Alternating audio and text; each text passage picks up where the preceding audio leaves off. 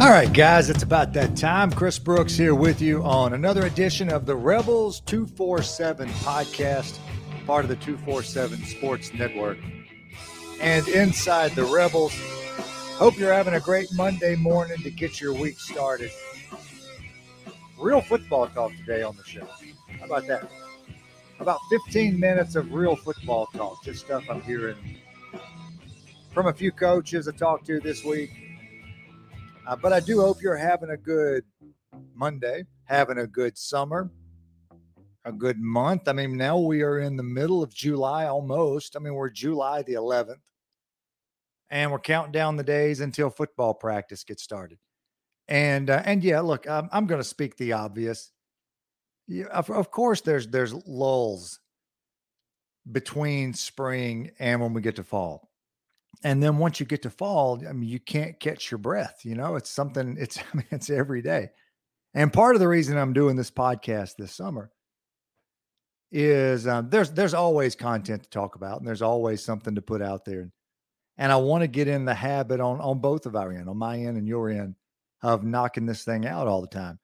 And then so when we do get to season and things are hopping every day, there'll be plenty of content to talk about. But right now, you know, we wrapped up a lot of the camp stuff, and we saw what came out of that. Look, and before I get to the real football talk here, I do want to mention this.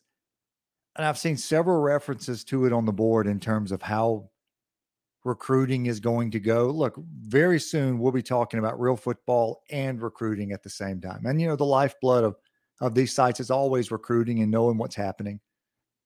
And it's changed this year. And that's not unusual when you have different coaches that come in. You know, everybody has their own way of doing it.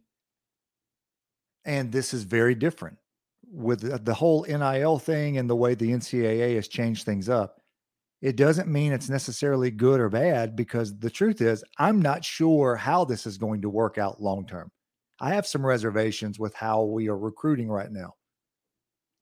But I completely understand the direction that Lane Kiffin is headed here. It's understandable, and not just understandable, it's what I would do if I were in his shoes.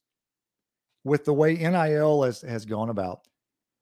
And look, let me just kind of frame this like this. The reason that recruiting is like it is, they're not going to take as many high school guys, which means I'm going to guess roughly half the class is transfers.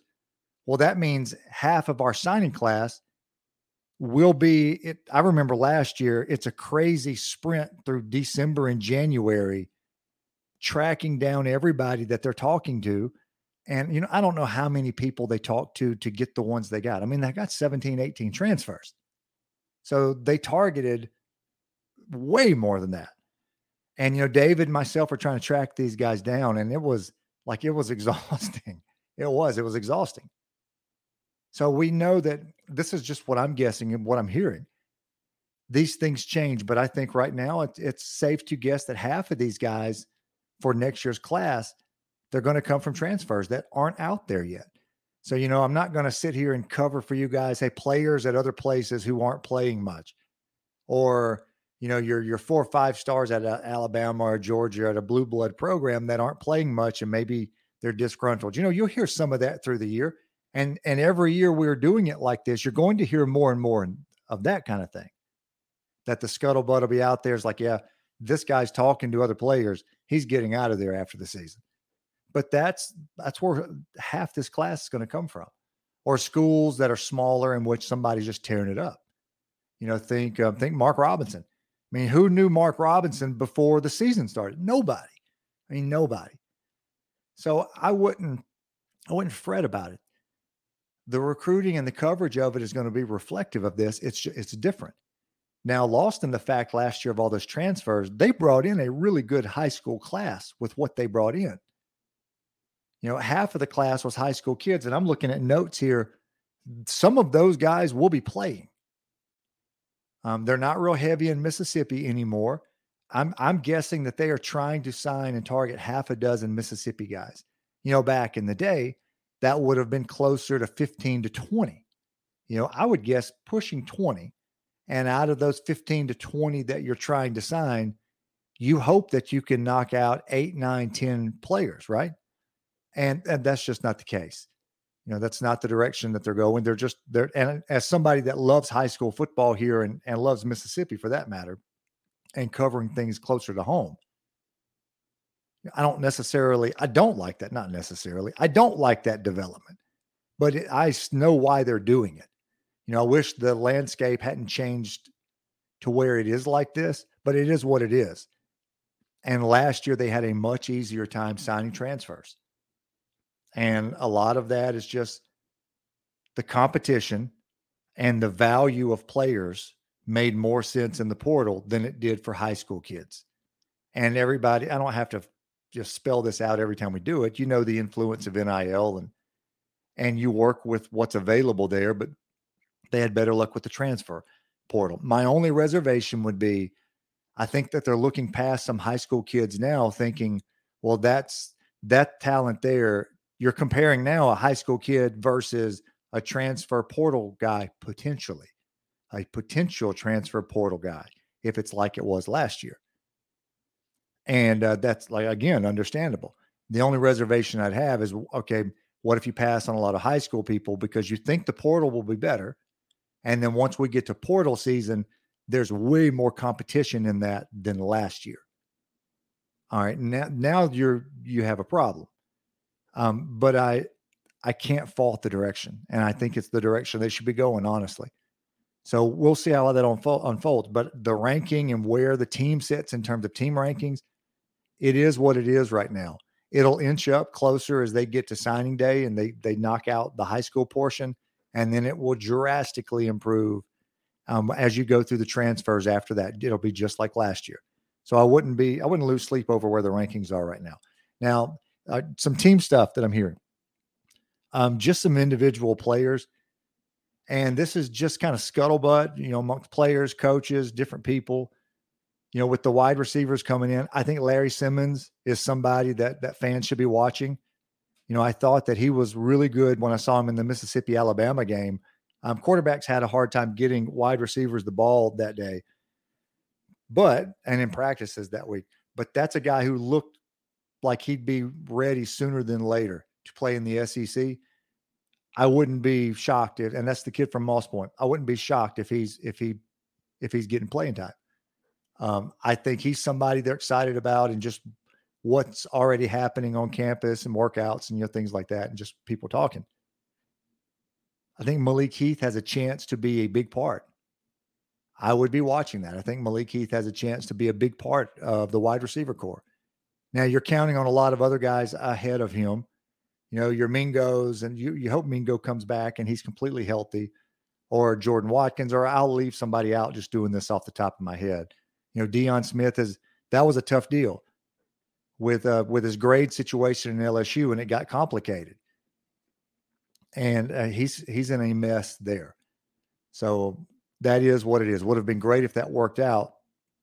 And I don't think that is going to work out. That I'm not 100% sure that it's final, but I'm treating that like final, that there's no avenue there now for him. And he'll just do the best he can, whether it's through JUCO or going back again and getting his grades in line. But I hate that for him, man. The system here just chewed him up and spit him out, and that's just kind of part of this. But I think Malik Heath has a chance to be a big contributor. Kid's always been really talented. I've seen him through high school. I've seen him in junior college way before he got to Mississippi State. And he's one of those guys, you watch him play and you think the production should be better. And I think he would probably agree with that. Like, that guy physically has all the tools if he could ever just put it together. And hopefully he does that. So hoping that he has a big year and he's able to contribute. But I've heard good things on him. A couple of the freshman guys on the defensive side, we don't talk a lot about these people because we're so focused on all the transfers, but Jerron Willis and Tyler Banks were really big high school gets. And I think there's a lot of excitement about both of those guys being able to not necessarily throw them out there as starters, but as being ready to contribute in some way, either in a package or special teams or those things. But you're also thinking, hey, 1 year here in the weight room, get a little experience, get your feet wet, and then these guys are ready to go. Igbinosun, same situation. I think there's a lot of excitement about him. This was true of the transfers too, at least what I'm hearing. Once they got on campus and everybody's able to see them in spring or summer workouts or whatever, these guys came in as advertised. And I think there's a lot of excitement about that. But we haven't talked about this as much, but I think the same is true on these high school kids that they signed. Look, here's another one, Xavier Harris. I had a talk this week with a high school coach who is very knowledgeable about the kid and has seen him up close and personal. We make a lot about Xavier and whether he's going to be an offensive or defensive tackle. Okay, I don't think it's a case of he's just opposed to, hey, I am not going to be an offensive tackle. If you see him play at that height and all of those things and those arms, it's hard not to see future NFL offensive tackle. And guys that have seen him, like I said, up close and personal, I think they would tell you that. But at the same time, that doesn't have to disqualify him on the defensive side. He does have a tendency, because he's so tall, to have offensive linemen under him, but he's so big and he's so strong. He still dominated games in high school. And I think he's going to be a good defensive tackle. I think people are happy with him and what he looks like and the shape he's in. That's somebody I would be keeping an eye on. Can he get snaps? Now, if he doesn't get snaps, it's because there are more defensive linemen right now than has been on that roster in a long, long time.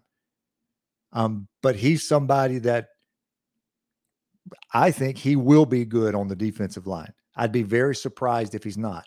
And then if he's not playing to just an all-star level, an all SEC level on that side, if he's just somebody that is just, what's the word I'm looking for here? Somebody that is just good enough to play. Like at some point, he might say, oh, okay, I've given this a shot. I can do this. If people think I can be all SEC, all American on that side, I'll give it a shot. And I wouldn't be shocked if you see that at some point. But that's not the plan with him now. And I think he's going to be a good defensive tackle. But those are some guys that I've heard talked about already, just singled out, guys that I think are going to come in and do well. I have kind of a very tentative depth chart on the defensive side of it. And I can't go into just complete detail on this thing because I don't have near enough time at this point to do this. But I hear we've talked about Ced Johnson a ton. I think Ced Johnson's going to have a fantastic year, big time year, a Sam Williams kind of year. The defensive linemen in general, I think, are set up to be really good with Ced Johnson or Katie Hill, Jamon Gordon, Piggy's coming in, Aiton already here, Ivy coming in. I mean, there are bodies on the defensive line. You have edge rushers with Jock Brown. We'll see what happens with him. Mack is back, and that guy physically looked the part in the spring. He could break out. Then at linebacker, I'm hearing watch for Sistrunk again. Austin Keys, I know, is somebody that was playing really well early, and they liked early. I think he had an issue with an injury maybe. And if I'm missing that one, I apologize on it. And I don't want to say exactly what it was, but I think there was a little setback there. But he was somebody that they were excited about. And then you bring in Akari Coleman and Troy Brown at linebacker also. I think Tennyson is somebody you slot as a starter and somebody that have to beat him. Ashim Young, same thing. Maybe there's a way to get both of those guys on the field at the same time as safeties. I'm not sure how that would work, but we'll see. I think both of those guys are big-time talents. At the very least, you have depth there. But I think they came in as advertised. And in general, like I said, I think the transfers everybody's happy about, but we haven't talked enough about some of these high school kids. I think they're going to come in and be ready to play and contribute in some way, in some fashion, and get their feet wet. And then after that, you go to the year 2 where you're in the weight room and all that, and you'll see some of these players become big-time players and fill major roles on this team if they're not doing it already this year. I think you can see it in year 2. All right, that's just some of the notes I was able to gather on just how the thought process is right now, especially on the defensive side of the ball and some of these high school kids coming in. I hope you guys enjoy the rest of your day. We are getting to that point where it's real football talk, and we'll probably start breaking down position groups. That's kind of what I'm planning.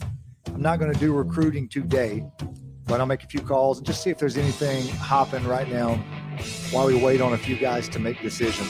But you guys enjoy your day. I'll be at the Coaches Association thing all week. I mentioned that on the board, but I'm excited about it. I get to see a lot of friends, a lot of people in one place, and it's always fun. And I'll have some notes out of that. But you guys have a great day, and I'll talk to you tomorrow.